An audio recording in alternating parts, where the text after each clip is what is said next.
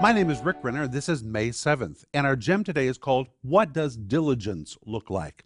And our scripture is Hebrews 11:6, where the Bible says, God is a rewarder of them that diligently seek him. That word diligently is the Greek word ekzeteo. Ek means out. The word zeteo means to seek. When you compound the two words together, this word diligently means to diligently seek. And I want to read to you from Sparkling Gems number 2. This word exeter really describes someone zealously seeking for something with all of his heart, all of his strength, all of his might. It conveys the idea of being hardworking, attentive, busy, constant, persistent in one's devotion to what he or she is doing. We have to be very devoted to pleasing God. The Bible says God's a rewarder of them that diligently seek him. Those that are putting all of their heart into seeking him. That's who he rewards.